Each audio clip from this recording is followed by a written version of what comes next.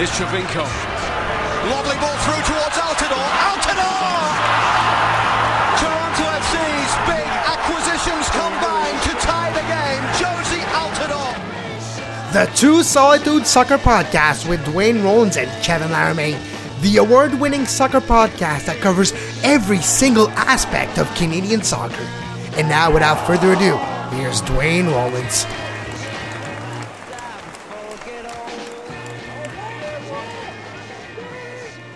Welcome to the Two Solitudes podcast. I'm Dwayne Rollins, as always, here in fake spring Toronto. Kevin Laramie joins us in Montreal. Fake spring as well. Yeah, I like that term. I read that in one of the Toronto blogs. I think it was TO blog or whatever. Anyway, they coined it fake spring because it's not really warm enough to be spring, but everyone's still acting like it's spring because they're just ready to move on. Like patios are open, people are shivering out there. I open my curtains, I look outside, it looks beautiful. It's sunny and everything. Then you look at the actual temperature, and that's where the fake spring comes into play. Oh, and people in the city are going to be really angry today. Not to get too bogged down into the meta here, but the TTC has had its weekly shutdown. And I'm being a bit facetious when I say that because the TTC daily. It's a daily shutdown. At 7:30 in the morning, the college station shut down, so the entire Young Line south of Bloor. If you've been in Toronto, you know how busy that is. Shut down from 7:30 to 9:30 today. So the lineups to get on the shuttle bus in the freezing cold fake spring weather were 2 miles deep, and people were just very angry. So anyway, that's a little too much Toronto talk, but there you go. I wish I was working in a travel agency because I was making a lot of money right now. Yeah, just send me to Bermuda. Just send me to Costa Rica, at least. Yeah, something like that. Costa Rica, speaking of. We're going to talk about Montreal's CCL game in detail in the middle segment today. We're going to talk to Kevin about the excitement in Montreal, about what needs to happen, about what would happen if they make a final, about all sorts of good things to do with the CCL. Is it history if they make it? I don't know. You could make an argument. History, the first Canadian team to make the final for sure. Be the second MLS team to make the final in the CCL as opposed to the CCC, which is what it was before. But at any rate, we digress.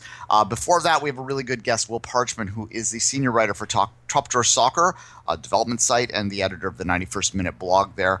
He talked to us earlier today about USL, MLS partnerships, about academies, about the state of the 3 Canadian academies, about just in general kind of development philosophies, and then we wrapped it up with a little bit of a question about Michael Bradley because he's a U.S. men's national team observer as well, and Bradley has some relations, of course, to TFC up here. So we talked to him. Apparently.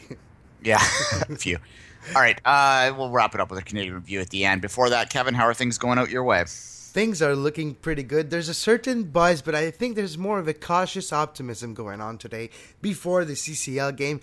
People are exciting, but people still remember 2009 in Santos Laguna. So it seems like they're waiting for the result to truly get excited tonight. Yeah, there's a song that gets sung sometimes in BMO Field about that. Something about 4-1 and something up. 4-1 and you. Oh, I can't say that. It's a family show. Yeah, all right. Tonight, those demons will be exorcised. Okay, fair enough. Let's take a quick break. We'll bring Will back on, have a conversation about development, then we'll break the CCL down after that.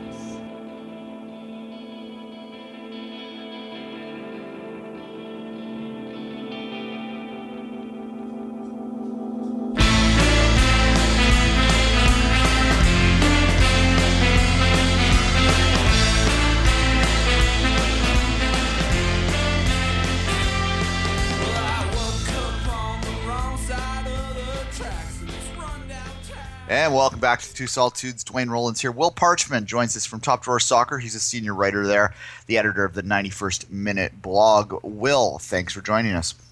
Thanks for having me on, gents. Well, I wanted to have you on because Kevin and I, we launched a show called USL Radio recently. There's a nice little plug there. But we talk a lot about development issues, and you're a good guy to talk about that. Let's start there and talk about the state of the USL MLS partnership a couple years in now. We're seeing a lot of these two teams evolve. Just from your perspective, how do you see that relationship right now? Do you think it is working towards something that's going to be the full benefit to the development system for MLS and U.S. and Canadian soccer? Yeah, I think so. I think I've always been pretty bullish on kind of that idea of having. I mean, you can almost view it as an upgraded reserve league. Obviously, the reserve league's kaput now, but the USL has kind of replaced it in a bigger, more substantive way, I think, just because teams now have development arms where they can get these kids playing time. I mean, MLS, for whatever reason, has always been really averse to younger kids and giving these kids playing time, which doesn't make a whole lot of sense because, I mean, in my opinion, the league's whole niche right now should be producing young kids. So almost like a Netherlands. I mean, I know they want to be a big-time player in international soccer, and that's fine. But I think for right now, they need to kind of focus a little bit more on producing next-level stars. And I think USL is a great way to do that just because, look at Seattle, for instance. They have guys like Darwin Jones and Christian Roldan, who they can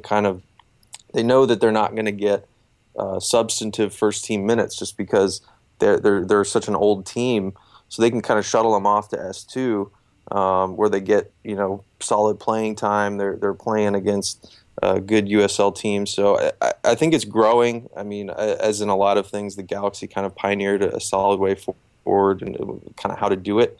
But I think it's a vital component as we go forward because really if you look at the development gap between the ages of 18 and 22, that's what we're talking about where there wasn't a whole lot of infrastructure for players. And I think USL Pro addresses that. I'm sorry, USL now. It addresses that to where when the kids get done with the development academy at the age of 18 to when they get substantive playing time in MLS, which could be 23, 24, there wasn't a whole lot of infrastructure there. So USL is doing a good job to sort of bring us up to speed. It still has a ways to go just in terms of the level of play and the travel in some instances is kind of ridiculous, but it's getting there, and I think it's a positive thing, and it's moving in the right direction.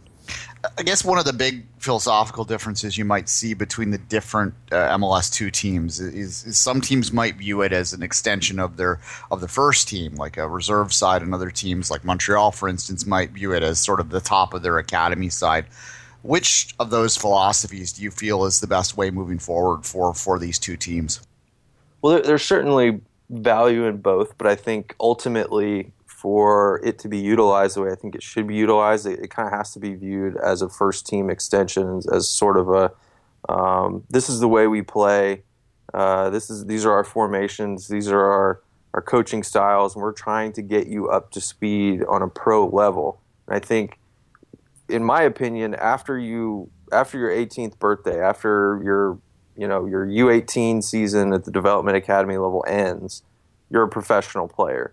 And so you need to be doing everything possible to gear up for professional soccer. That's usually, globally, about the age that you start getting serious senior team call-ups, whether you're looking at a young league like the Netherlands or an older league like the Premier League. It's once you get around that 18, 19 year old level, first team minutes are kind of begin to be on the table. So you mentioned Montreal. They do a good job. I mean, it's a very young academy, but they do a good job shuttling these guys through the U18 ranks. But I'm not sold on how long they wait to give these guys homegrown contracts because first it was the reserve team. Now it's their USL team where they kind of push them off till they're 20, 21, 22 and then sign them these homegrown deals. I think they could probably stand to go a little bit earlier. And I think if you're not inculcating these USL teams with the way that you want to play on the senior team level, you're doing yourself a disservice. You mentioned the age of players and how basically MLS is old compared to other league because we rarely see players like 22, 23 actually thrive in a league. It's sometimes even older. Do you think there's still a league or a step missing in that famous development pyramid between the top tier like the MLS club, then you got the NSL, USL, but in the same club like the MLS, there's then the USL, there's some It's like missing one tier. Do you think it's going to be needed eventually to have a complete development pyramid? Well, as I mentioned, I think the 18 to 22 age range is probably the most glaring miss in the pyramid. I think we didn't really have, before USL, we didn't really have that sort of linked to MLS in any real way. And I think MLS added, I want to say 6 or 7 USL teams just in the last offseason. So they're kind of getting online with that. I think the next great frontier for some of these teams is going to be the sub U12 level. And I know some people get a little antsy when we start talking about like 7, 8, 9-year-old kids. But you kind of have to look there next. And some teams are, the Red Bulls have a pre-academy. NYCFC has started talking about, sanctioning this league where, you've got U7 to U10, I think is what it is, where basically all of these players are going to be in NYCFC's system early. Now, obviously, when we're talking about 9-year-olds, we're not talking about specific skills. We're talking about just bringing them along with high-level games, getting them meaningful games at a very young age. And that's something MLS doesn't do very well. And honestly, it's something that the U.S. national team pool doesn't do very well either. They only just added a U14 division not too long ago. And U12 is starting to come online. I think they're adding a U13 soon. So I just think that younger age, it needs to be there. I remember talking to Paul Breitbart, who was a longtime German national team player. He now works with Bayern Munich in their front office. And he was saying that in the United States, there just isn't that young infrastructure. And that's the difference, because they allocate all of their best coaches to the youngest players. And I think that's flipped for us. The U18 level tends to be kind of where a lot of the best go. So I would like to see that sort of maybe bolstered a little bit in the future, where teams are starting to look to the foundational level to start their development. If we're looking at the amount of team, like you said, you mentioned 7 new USL team just with MLS affiliation appeared this year. Do you think that's what's necessary to bring the level of international play of both Canada and the United States, to have more of those second, third tier league team playing, to get more of those players, professionals players, actually on the field to eventually get more call-ups? I mean, you would certainly hope. I mean, I think at the end of the day, it's going to be down to the first team coaches. I mean, it's you can be a star in USL all you want, but if that's not leading you to first team minutes, then it's not doing its job. And time will tell. I mean, who knows, whether coaches take this seriously and credit USL form and say, well, I'm going to give you a shot because you've looked really good in this league. Some coaches may not. Coaches like Frank Yallop and Kloppus and some of these guys who have been historically averse to giving younger guys playing time, they may not change at all, and they may just use it as a basically a holding ground for players who they're not interested in playing in the first place. But I mean, I hope that's not the case. So I think the proof will be in how many of these guys are actually given substantive minutes, because it's not enough right now. And for that to change, I think some coaches, whether that means just a fresh coaching blood or just some of these coaches changing the way that they view development, I think it just needs to be beefed up. I mean, why isn't Tommy Thompson playing more in San Jose? I mean, I don't think he's played 1 minute, and they're starting Sana Niasi outright, and he's a proven quantity, he's a known quantity, I should say, but he's not having a particularly good season. Yeah, he hasn't had one in a long time.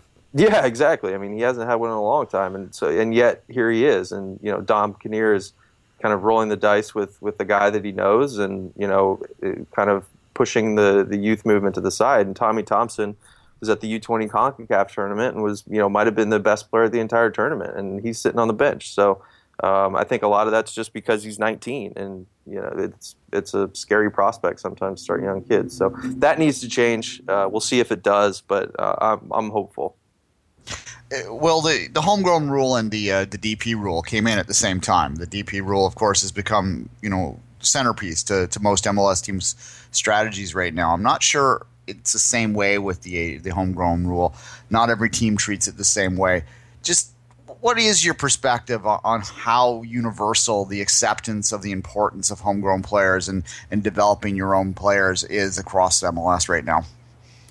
Yeah, I think, I mean, certainly it's gathered steam. You look, I did a study last summer on kind of how particular teams have used the homegrown tag. And, there's a split, in philosophy, as there will be in pretty much any rule like that. But I do think that teams, now that San Jose has signed one, everybody's signed at least one homegrown.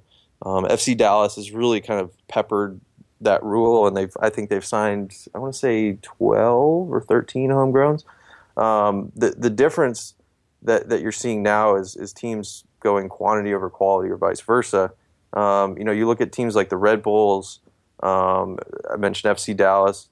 Those two in particular have signed a ton of homegrowns, and none of them have had particular success. FC Dallas just signed Coy Kraft, Alejandro Zadejas, who's another promising prospect.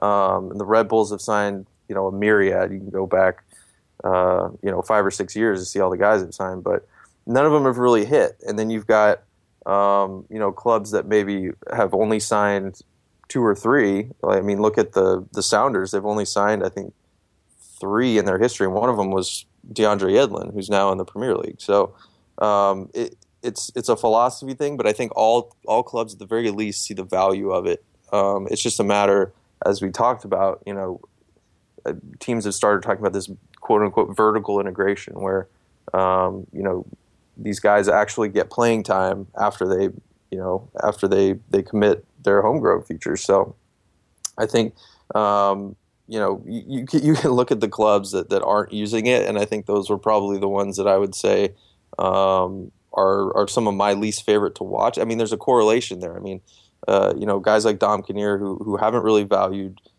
youth. They play sort of a more direct style. Guys like Yallop and Kloppus, as I mentioned before, that play a little bit more of a direct style, not as willing to maybe roll the dice. And I think that sort of bleeds out into their homegrown buying policies. So, but at the very least, I think clubs are beginning to see that they need to use the tag. Well, I know you cover the U.S. scene a little, pretty much primarily, but I did want to get your perspective on the 3 MLS Canadian academies. Well, what do you think they're doing? Do you like what they're doing up here? I will say that my favorite of the 3, I don't know if this will get me in your bad graces, but I would say my favorite of the 3 is Vancouver's. They do a great job with their residency. I think there's only 6 residency academies in MLS right now.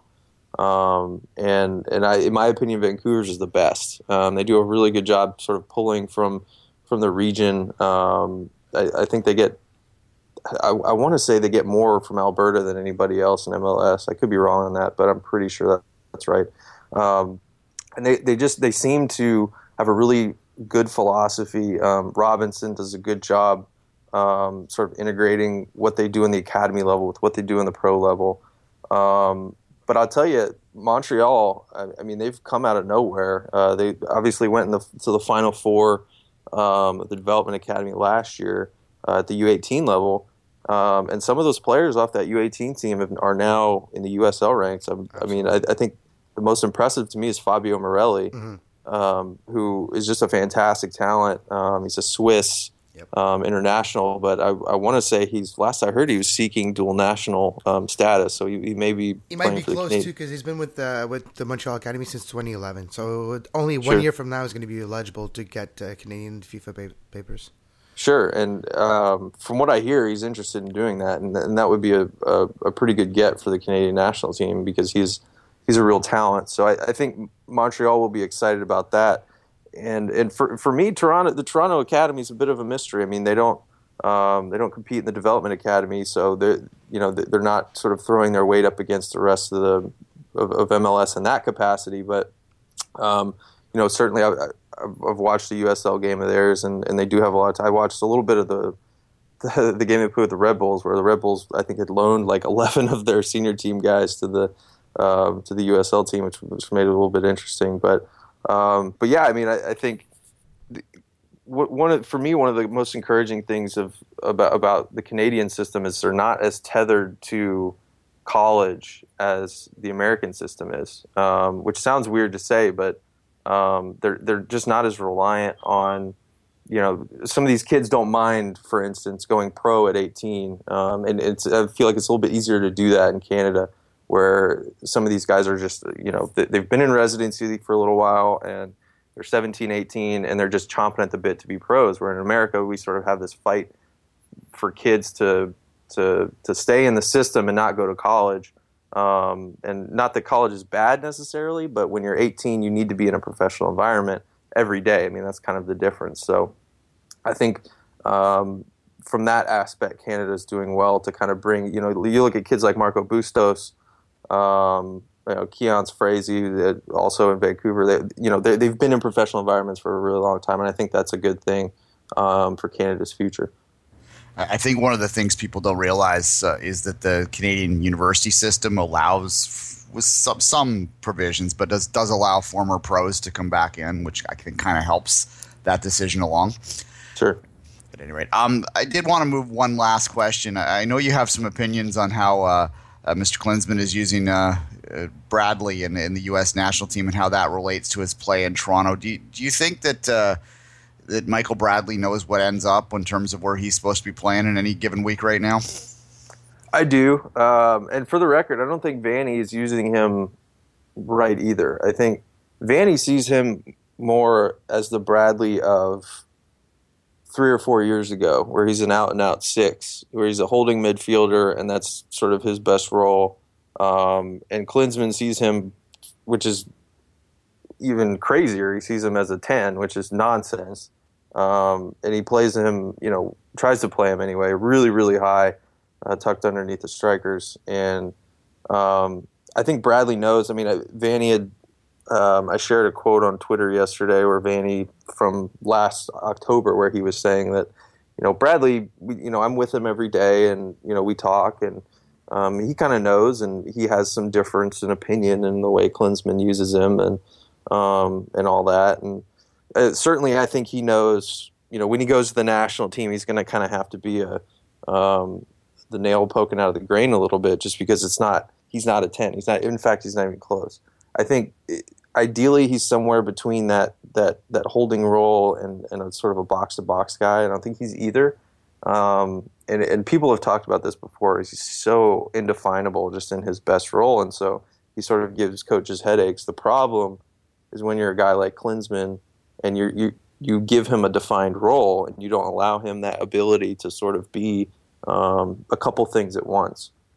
And I think on the club level, my hope is that Vanny allows him to stray a little bit, allows him to be a little bit less tethered. The problem with that, of course, is that you need more of a holding midfielder who really won't get forward. And that could be Shea Rue. He could develop into that in the long run. But we'll see. I think Klinsmann is 100% wrong in the way that he views Bradley, and he's not backing down from it, which is the frustrating thing. So, we'll see what that does to his game, but I don't think he's particularly happy about it. If I'm kind of trying to guess how he feels at the national team level.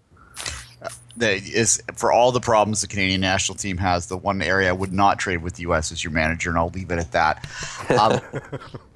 Will, why don't you tell the listeners how they can read your work?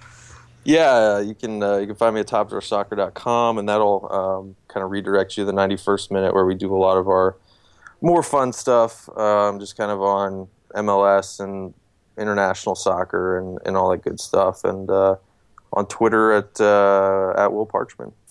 All right, thanks, Will, for joining us today. Will Parchman, Top Door Soccer. Thanks again. Cheers. Campeón de campeones siempre serás. En el estadio Morera Soto disfrutamos la emoción y la fiesta del fútbol. Arriba liguistas, hagamos la ola, que viva la liga con casta de campeón. Arriba liguistas, hagamos la ola, que viva la liga con casta de campeón. And welcome back. Thanks to Will. I thought that was an interesting conversation. It kind of would have fit in USL radio as well, but I thought that we brought enough MLS in there to make it relevant for here. Maybe we'll keep an eye on the development stuff as the year goes on. I think it's an interesting thing to watch. I do think that to touch on something about that it's interesting, and he nailed it, how the 3 Canadian teams aren't tied into the NCAA system in the same way. And I've maintained for a long time that that's a true advantage for the 3 Canadian teams.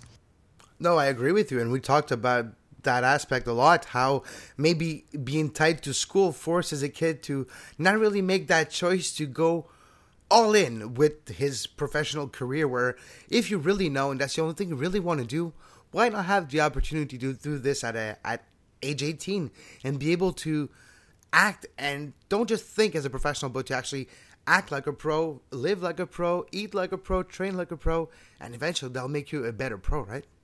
Yeah, absolutely. And look, the advantage is to get into the professional environment earlier. And in the U.S., if you go fully in pro, you're going to lose your NCAA eligibility. And there's a lot of social and cultural sort of controls and restraints that prevent kids from doing that, and a lot of the MLS teams just don't buy into it. They don't want to jeopardize their ability to attract young talent into their system by sort of having a philosophy to force them to go pro young. So I think that the NCAA system sort of benefits from that. Now they, by doing certain things, and they're awfully flexible and they're awfully great, can maintain those homegrown rights, which just sort of makes the system go round and round. But I do believe that that now with the USL teams there, that you'll see more and more young pros in the States start to forego the NCAA, realizing that you can't be a true prospect at 22. And this is a thing that I think a lot of people miss out on. There's obviously, Wondolowskis of the world out there that develop late, but they're 1 in a million, whereas opposed to most guys that are scoring big goals in big leagues,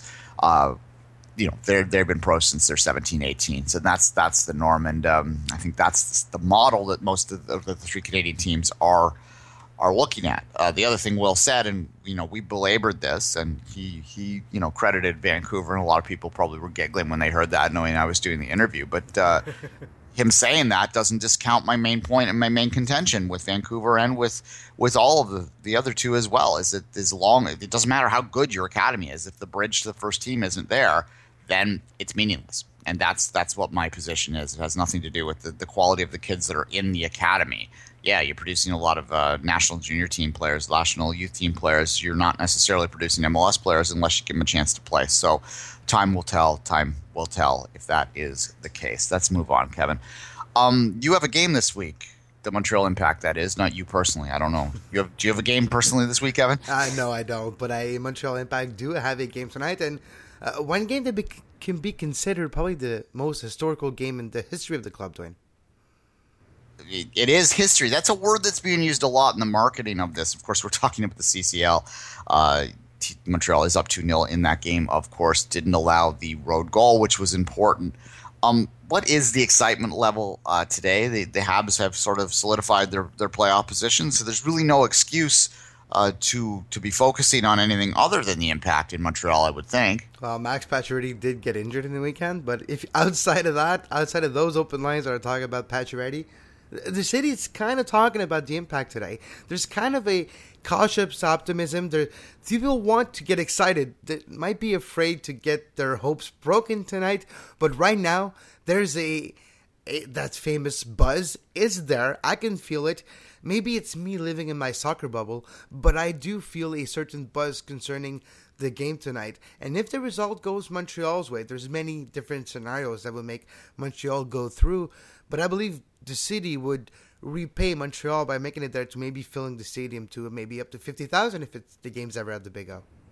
Yeah, the Big O hasn't been used this much in 10 years that it has been this month. I know, eh?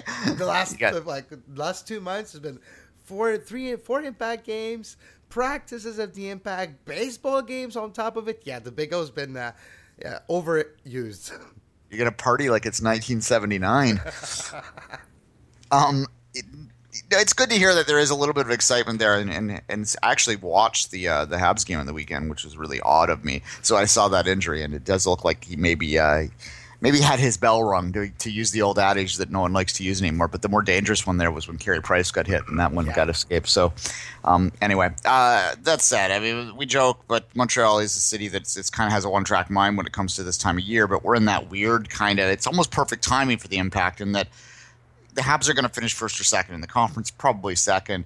They're not going to they're not battling for anything right now. They're just trying to stay healthy. So that really does matter. So they have, if the Impact win this game, then there's like 2 weeks of pre-playoffs in the city that the Impact can use and hype their potential appearance in the final of the CONCACAF.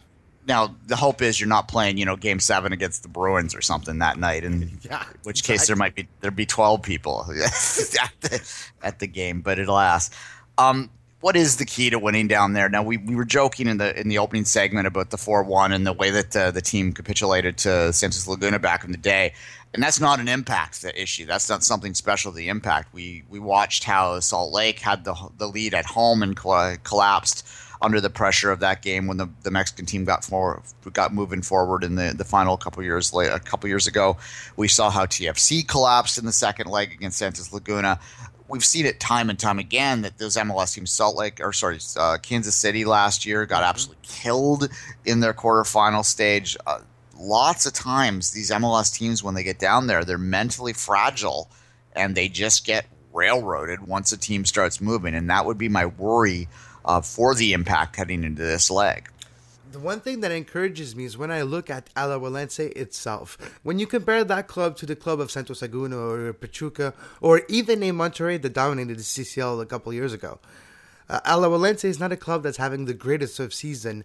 They had their first 2 victories of the year in their spring season after they lost their first game to Montreal, and they lost another game since then. Yes, they played their B squad on Saturday, having no starter that started last Saturday and they actually started against the Impact or their victories in the league.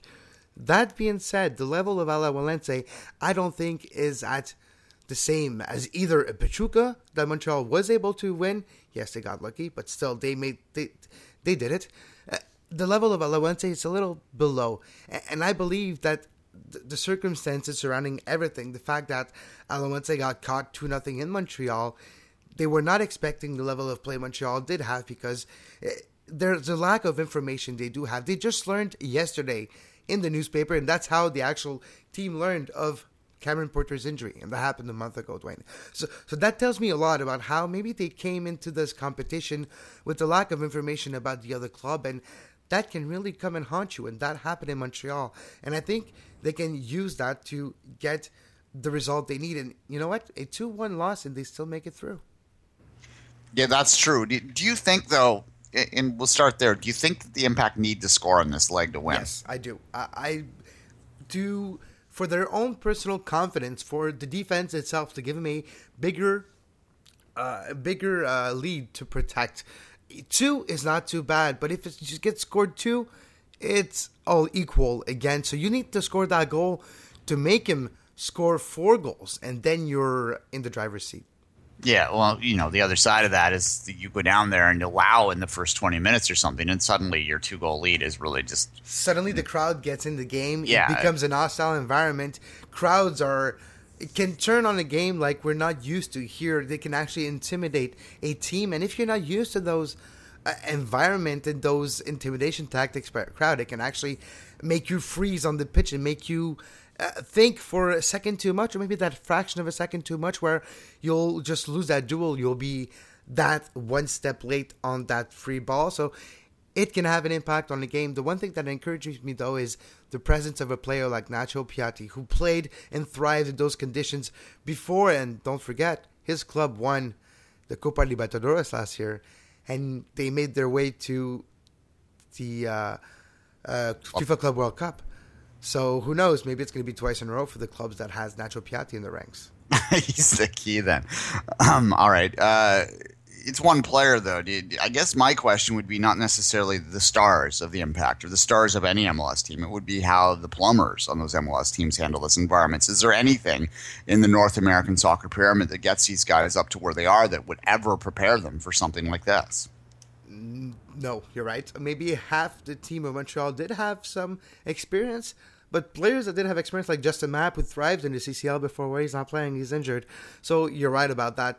But players like Giroux, players like did have some CCL experience in years prior. So it's going to be interesting to see. But players like Donadell, Rio Coker, that have international experience, played abroad in Italy, played in Europe, they've seen those type of conditions before. So I think it's like 50-50. Half the team is something new for them, and half the team, they're love those conditions. So hopefully they'll be able to transmit their knowledge of those playing conditions to the other teammates so they don't freeze up on the pitch.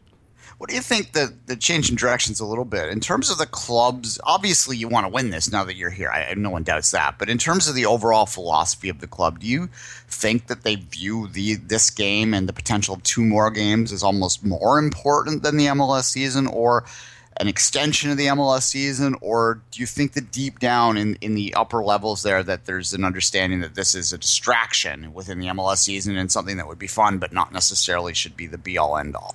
Well, if it would have been in the United States, I would agree with you, Dwayne. But for some reason, the media and the supporters have got behind that competition in Canada and have hyped it a lot. So you saw that happening in Toronto, and we saw it in Montreal in 2009. And I think because we had that experience in 2009, where then it was even more spectacular, even more grandiose, because we're playing in a second-tier league, and we made our way to the continent championship. It was something special. And I believe that aura of the competition has been alive since then. And it seems like it has something special. Not because it is special in a way, but because the media treats it as special, the fans treat it as special. So because they treat it special, it makes it special, and the club doesn't really have a chance to go for it. I don't think the club should have, in the beginning of their season or beginning of the tournament, the goal to win it. It's like the FA Cup. But if you're in the quarterfinals, you make it there, then why not go for it? I don't think. Do you think that it will add excitement to the Voyageurs Cup, to the Amway Canadian Championship this year as well? It starts a month yesterday, by the way. Yeah, maybe it will be, but I don't know. The fact that it's more time between the end of the Canadian Championship and their actual presence in the CCL next year, actually 2 years from now, I think it's put some less. It's not less interesting, but I think it's less meaningful this year, that Voyageurs Cup, a little bit. Yeah, well, yeah, I don't know if everyone in Montreal is aware of that, or even in Toronto are aware that the Whitecaps have already qualified for this year's Champions League. It's like people want to forget about it. Well, we're not used to associating Whitecaps and Champions League anyways. Yeah, well, they haven't won the Canadian Championship yet, but at any rate. Like ever. Yeah. Even when it was just a trophy rewarded to people. Yeah, when it was like this Cascadia Cup, it was the Impact won it every year back then, and yeah. At any rate, I guess the last question I want to ask you on this is, you have your ear to the ground to the supporters themselves. You sort of touched on this, but is there an element, is there an aspect of the hardcore Montreal supporters there that views the CCL as more important than MLS? I have to say yes, even if I don't necessarily agree with them. I have to say yes. A lot of fans travel to Mexico, Dwayne. They don't even travel to freaking Boston, but they went to Mexico. They do feel that competition. They love it. They make it seems special. It brings something new, teams that we don't know. And when you're able to achieve success, you take it when you can. And when you can't achieve it in MLS, and you were able to achieve it more. Look at it this way.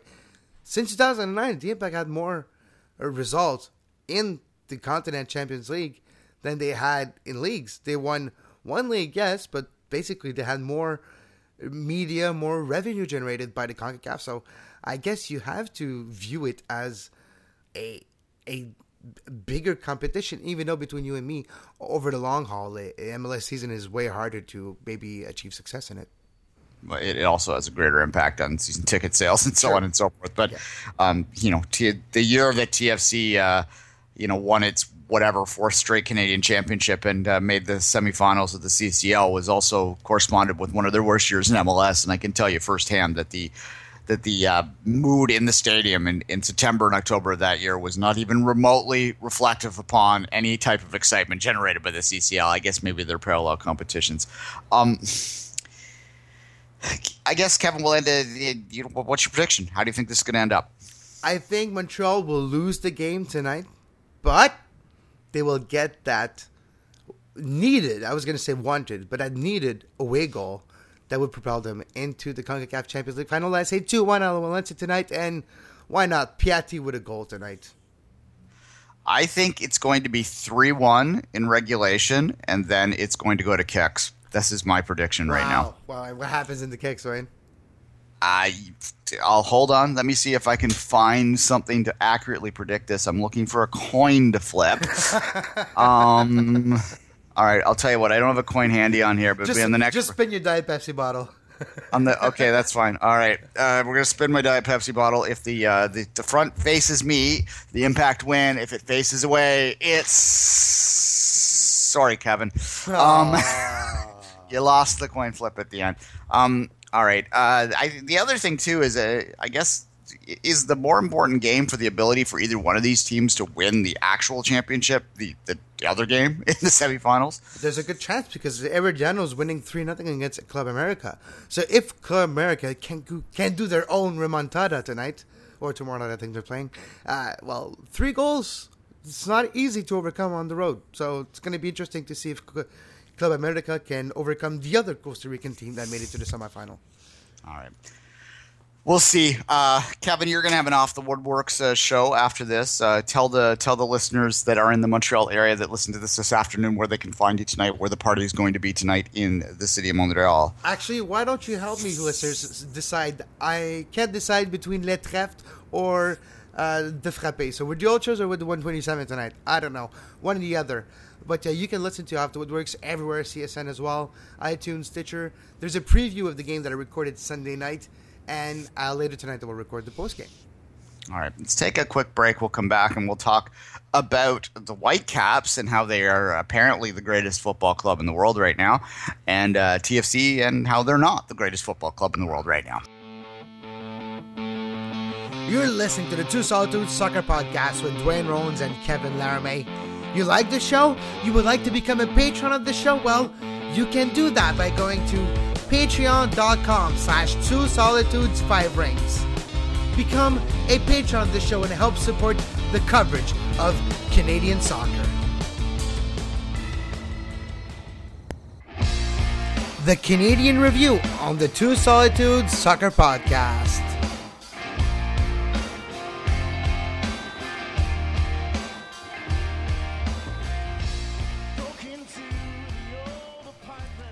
And welcome back to the Canadian Review. Canadian Review that this week will have at least the scores from our NASL friends. FC Edmonton lost 3-1 to Jacksonville.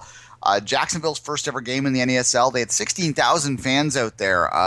Interesting market. Makes me wonder about whether if they can sustain success like that, whether that might be one of those outside the box, out of left field markets that might get MLS consideration one day. But that's really early to be considering stuff like that. But you'll get your Florida rivalry that way too with Jacksonville and Orlando, which probably will have a bigger rivalry than Orlando could ever have with Miami. Yeah, well, and you know what? Jacksonville, Atlanta too would be almost a better rivalry for them. I mean, if you've never, people that don't know the geography of Florida don't realize how far Jacksonville would be from Orlando. But at any rate, yeah, it's a big distance up there in the. You could basically call Jacksonville almost northern Georgia more than southern Georgia more than Florida almost. Well, from a geographical standpoint, and we're into insane speculation side here now after one game, but that would feed New Orleans. It would feed sort of give Atlanta a rivalry. That kind of geography would be kind of ideal for MLS, I think, in a lot of ways. However, as it relates to Canada, FC Edmonton, not with their best performance to start the league, a 3-1 loss there. The other result, Ottawa, the Fury. Apparently the Fury played well. Unfortunately, I didn't get to watch either of these games. They are on TSN Go here in Canada for those that want to watch them this year. So there is more access to these games, and we will make a more concerted effort to watch them. But when you're trying to watch 3 MLS games and a USL game and everything else, it sometimes can be a bit much. So I apologize for not getting to them this week, but I will make a concerted effort to at least see the highlights of these games so we can give you better coverage moving forward of NASL this year. Anyway, Ottawa lost 3-1. That's what I'm trying to get to. Absolutely. In the words of Mark Dos Santos, they had a shaky start. They had anxiety at the start of the game, and that really didn't help them, and that cost them the game because after they lost, they were down 2-0. And they scored a goal eventually trying to get back in the game, but the damage was already done, and it was all done at the beginning of the game. Yeah, the bugger about it for these teams is that the NASL spring season is tiny. So Like you 9, can't, 10 games? yeah, you can't afford any sort of slip up. I mean, you can bury yourself with it, but ultimately a good fall season will overcome anything and is more important than a good spring season. But what a good spring season can give you is an opportunity to capture one of those postseason spots. The NASL will be yelling at me if they hear me call it playoffs. By winning the spring season, which is the short sprint season. At any rate, that's your NASL wrap up.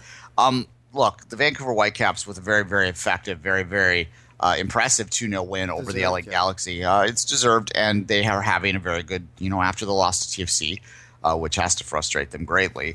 They've run off 4 straight wins. Not the best competition. No, first time in their history, Dwayne, that the Whitecaps win 4 straight MLS game.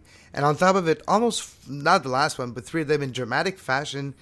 Last 2 games, clean sheet. David Ousted is really saying to the critics that he's better than they thought. So, yeah, it's impressive what's going on in Vancouver this season so far. Yeah, look, you can't take the points off the board. I will be critical of them because that's my inclination sometimes, but the bottom line is that they've got the wins.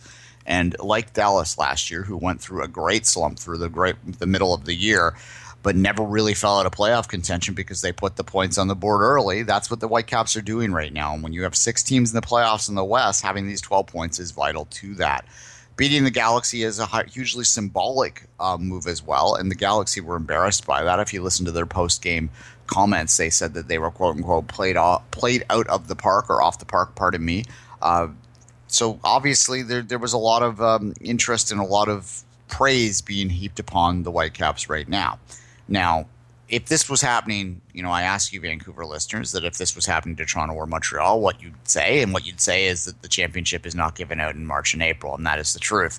However, what, like I just spoke of in the NASL, it helps to get the good start when you're talking about sustaining slumps in the middle of the year. The Whitecaps will have a slump like every MLS team will. They barely beat Orlando, an expansion team. So that's not get too far ahead of ourselves, but that's not also ignore the importance of these early points. Speaking of early points that were lost, Toronto had a difficult weekend again. Yeah, look, people are inclined to just be hysterical when it comes to TFC. People outside of Toronto will suggest that TFC fans are delusional or naive or all that. I don't know what they're looking at because TFC fans are incredibly negative and will find fault in everything and will find no positive linings in anything. That's the TFC. That's the Toronto sports experience. That's the TFC way. It's the Toronto sports experience. Like there's no middle ground. There's no nuance in thought anymore. TFC was horrific at the back. Crevel in particular, Warren Crevel, the right back who is replacing an injured Mark Bloom. At least we hope he's replacing an injured Mark Bloom, because if he's just replacing Mark Bloom right now, then I'm going to go down to Beacon Field and strangle someone, because Warren Crevel is not even MLS quality right now. He was, in my mind, I don't think I've ever in my entire time, no matter, the 300 plus episodes of It's Called Football, the nearing 100 episodes of this, I don't think I've ever put the blame almost singularly on a player for a loss before this. Warren Crevel was why TFC lost that game. He got himself a 4-minute yellow card ridiculously. He was constantly getting beat goal side. He constantly was inviting pressure upon the TFC backline, putting more and more pressure on the middle, which we have Hagelin, who's the only natural center half that was playing. We have Justin Morrow, a fullback, being forced into the middle because of injuries with TFC's backline. And you constantly have these fullbacks. We have Ashton Morgan, who had a decent game, Ashton Morgan was adequate, we'll say. I'm not going to say Ashton Morgan stood on his head or did anything fancy out there to make us so excited that Ashton Morgan has returned and is going to be an MLS All-Star, but he didn't do anything wrong either. But Warren Creavalle, holy Christ, why is he playing? Like, I mean, I'm ranting right now, but this guy was just a bloody disaster this week and really was at least 90% of the problem. I remember a couple of years ago when Montreal had that little hissy fit with Houston. That's where Montreal got their best chances, was always against Creavalle in 2012 and 2013. And that's 2 years ago. So, yeah, he must have been even worse now. Yeah. He was brought in last year under Nelson. And at the time when he was brought in, I thought they were looking at him as maybe a backup six, as a guy that could maybe fill a role as a defensive midfield substitution late in the game, because that was something that TFC really didn't have a lot of last year. They still don't really have anyone that they can put in there as a stop, as a glue piece to close a game out when they were really struggling to close games out, but they've never ever used him there. From the time he's gotten here, something has made them think he's a fullback. Probably his ability to get forward, where if you do look at some of his advanced numbers, he does do what he does well, which isn't much, is getting forward. But he needs to come back down after. That's the thing. Well, they just need to readjust this. And this is where people will start to talk about Vanny, Greg Vanny, is that he does insist upon an overlapping fullback system. If you have the horses to do this, if you have the right fullbacks out there, it could be a very effective sort of way to perform the game. I mean, it's like, look at, not to go back to Europe too much, but my European team, who I don't really want to talk about today, but... I wonder why. Oh, well, it must be crystal clear, right? Well, sure. What I was going to say is, like, you go back 2012, 2013, even into 2014, Zavaleta was an absolute key component to that team because of his ability to get forward and cause havoc from the fullback position. That overlapping modern fullback, of which he is one of the best examples of, Pablo Zavaleta I'm talking about, is not something that TFC has, right? So you can't play that system if you don't have guys that can play it. Morrow can do it to a certain extent, although he's more defensive in his mindset. Creavalle can't. He can't. Morgan, he can't really either, although he was a little better than that game. Anyway, long story short, this guy gets a red card, which we all said. We were joking about in the first half, the over-under on Creavalle getting the red card, which I just responded hi to someone on Twitter. Like, it's a high probability. Sure enough, it happens, puts him down to 10 men and kind of creates the situation that allows the winning goal. The card that gets him red carded is the free kick that allows the goal. Now, Bendik on that goal, I don't know what he's doing with that wall. He's trying to cheat and he gets caught is what it is. It's a disaster all around, and it's completely at the back. To their credit, they weren't making excuses after the game. No one was saying the referee was at fault. What they were saying is that we didn't defend well, and we need to defend better if we're going to win in this league, and that's the bottom line. To take this back to like what I was originally saying up the top, Kevin, there is no great mystery to fixing TFC. They're not even that broken. They need to defend. If they figure the defending out, they're going to be just fine. And part of that's going to be the injuries. But, we're talking about now when you're looking at Caldwell, and what we're hearing is troubling. He might be out for 4 or 5 more weeks, which could have been predicted. Like, you're relying upon an old body that's broken down to be healthy, and that's hoping against hope. That's the definition of insanity, right? You're expecting what's happened in the past to not happen again. Yeah, absolutely. It's going to be interesting, though, but... you did see it coming a little bit. I think we did talk about on this show that how we thought TFC's defense was maybe not their weakness. Yeah, let's say it that way. Yeah, their weakness. And it seems like the last couple of games, a couple of points slipped away because of that said defense. Oh, absolutely. I mean, the rest of it, TFC is 2/3 good and 1/3 poor. It's just that the 1/3 has more impact on the game than you think. Well, yeah. I mean, they allowed 3 goals. Yeah. And the first thing I tweeted 2 minutes into that game, watching is that TFC is going to need to score 2 or 3 goals to win this game because they are going to allow goals today. Period. And it's what happened. They allowed 3 goals. They were up 2-1 in that game. They up 2-1 because they deserved it. They had the bulk of possession for long portions of the game. They produced most of the chances, I would say. Giroux's goal was nicely worked. It was nicely finished. Javinko got on the scoreboard. I mean, yes, the Chicago could have, the keeper there might have done a little bit more, but it was kind of one of those change-up shots that took a bit of a deflection and caught you kind of falling and unable to get back up from it. It happens. Anyone that's played goal at any level anywhere has had those kind of goals going on them, and they're even harder to defend than you think. Yeah, they catches you off balance on your left foot, and you have to switch your weight to your right. And you just can't do it in time. Yeah, it's story of my life as a keeper. Yeah, it was a change-up goal, to use a baseball terminology. So, I think Javinko got back up in the play, and there was a lot of positives to the TFC game that are completely lost in the fact that they had one player have like one of the worst MLS performances I've ever seen, and collectively the back of the line didn't do enough to overcome. What other things can we talk about this? Morgan, again, it's nice that Morgan's got a few starts. He's at 98 career appearances now. He's one appearance away from becoming TFC's all-time appearance leader, which is kind of the most TFC thing ever, that Ashton Morgan is one appearance away from becoming their all-time appearance leader. That it basically a guy that is more or less, he started for a year, but he's more or less a career backup that's been around forever, is going to become their all-time appearance leader. That's hilarious. No one has got 100 appearances in TFC history, and Ashton, if he keeps playing, if the injuries hold out, might get that chance. And at least that's something. We all like Ashton. Ashton's a good kid. Oh, Kevin. 1-3 on the road. It's the road trip. I would have wanted another point by now. I think that if you polled me before the start of the year and said if they had 4 points after 4 road games, would you be okay with that? And I probably reluctantly would have said yes. Now they're at 3. I'm not going to panic because they do have some points, but I do think that they do need to find another win on this road trip before it's over. And, How at this long point, left of the BMO or not rebuild, but renovations? it's the first weekend in May. Okay. So the road trip is 7 games. So there's 3 more games left in the road trip. They gave them 2 bye weeks to try and reduce some of the pain of it. It was a 9-week road trip total with 2 bye weeks factored in. So it is what it is. It's going to give them a long homestand. What it's doing, they're not defying odds and getting themselves ahead of the game in this road trip. But what it's ultimately doing is putting more pressure on those home games in May. And I think that that's what it is. We talk about not being, you can't let a gap develop. Mm-hmm. I don't think the rest of the league the rest of the East is going to allow a gap to develop. So I don't think they're going to get in trouble there. I do think they'll find more points, maybe 3, maybe 4 more points on this.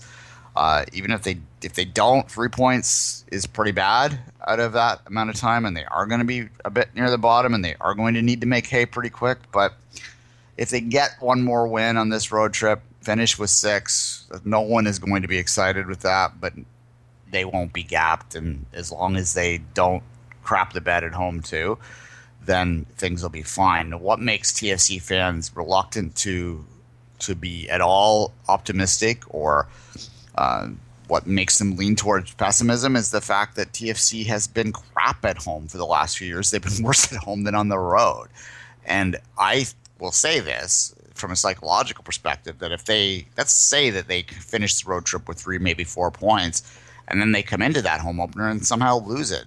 BMO Field is going to be booing them by the 70th minute if they're losing that game. Like, there is no patience left in this city, and they are going to be incredibly negative in the stands almost instantly with any type of non-positive result. And that's TFC's own making, but it does affect the psychology of things. It's going to be interesting to see in the next couple of weeks. All right. And Montreal, of course, didn't lose this weekend. No, they are undefeated again in the bye week, which is a trend that continues all the time. Every team I've seen in the bye week are always undefeated. All right. One more positive note. We'll end it with this. Well, first off, I think it's positive that MLS did actually accommodate Montreal CCL. They didn't do it with TFC a few years ago. They didn't do it with Salt Lake back when they were in the final. The fact that they are changing their ways and accommodating teams is good. So we'll just say that and leave it at that. But let's face it, they only did it to Montreal because they did it to the Galaxy in 2012, and they don't have a choice but doing it for the teams after. All right, San Jose, they did not score again this week. I know they're not a Canadian team, but it is relevant to a Canadian team because San Jose, for the first time in my memory, is the first MLS team to actually get far enough into a scoreless drought that we can start to talk about the possibility of them catching TFC. Colorado's close too, right? Well, what did I say? San Jose? Yeah, I meant Colorado. I apologize. Yeah, no, Colorado. I don't know why I said San Jose. Colorado has not scored in 600 minutes now. So TFC, for those that don't know, they went 823 minutes. So 824 minutes is the record. We are now 224 minutes away from Colorado breaking that. TFC went for 5 full games off the start of the 2007 season, and of course, we all know 24 minutes into the 6th game before they scored their first goal, which is a record for the longest scoreless drought off the start of an MLS season. Colorado is a game and a bit away from touching that record now. So continue, Colorado. You're close to the record. Continue that way, and you'll put your name in the history books. Having watched every minute of the 824, I can empathize with how awful it must be to be a Colorado Rapids supporter right now. There's other records too. Like if you look at their overall goal performances, they are on pace. Well, they're obviously on pace. They're on pace for no goals right now, but. But by and large, it looks like that might be in danger. They have gone winless in something like 17 straight games now, which is putting them in a real danger streak there as well. It's just a team that's in trouble in a lot of ways, and it's a market that has never really fully got the support it deserved, which has hurt that market and made them less and less interested. You can understand from perspective here in Toronto how that works hand in hand, right? So unfortunate for them, but I think if you're a TFC fan, you kind of want to get rid of that 824. So go Notch, Colorado.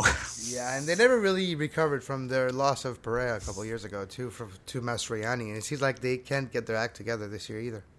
Well, that's symbolic of their problems, right? That they basically, another club that's not exactly known for its high spending came in and just made an offer to a guy that, I want to go back there because they're going to give me more resources. And that's symbolic of it. And he had Colorado playing above their heads, too. So, Colorado's got Sam Cronin on that team. A lot of guys in Toronto like him. Yeah, he was good in San Jose, Cronin. Yeah, so there's some connection there, and you feel for them that, I don't know if Colorado's going to be doing too much this year. They might be in danger of touching some of those all-time records for badness, at any rate. Those Toronto records. Well, no, Toronto doesn't have all of them, but they do have the scoreless records. You cannot. Here's a funny story of it, and we'll end it with this. I watched every minute of. Well, obviously you might have went to the bathroom here and there, or gone and got a beer here and there, but that's exactly especially beers. Yeah. So, and they scored in the 3rd minute of a game against Columbus to break the streak. And because it was the 3rd minute of a game, half of the stands were still getting beer. We're still in the bathroom. We're still getting when he scored the goal. So myself included did not see the goal that ended the 824 minutes after we were walking. I was walking up the tunnel and I heard this like, whoa, and everyone, and I went, what? Are you kidding me? After all this time, I missed that freaking goal. Come on! It wasn't a very attractive goal. It was like a scramble. A scramble. It was a scramble from like 2 yards away, which is how Colorado will probably score. Yeah. Anyway. That's how they usually score. I think on that note, Kevin. Yeah, tonight, CCL, TVA Sport, Sportsnet 1, Sportsnet World, 10 p.m. And come and join me. Either look on my Twitter feed. I'll announce where I'll be. Les Treftes or Frappé. I don't know where yet. And until next time on Out the Woodworks, well, have a great Champions League tonight.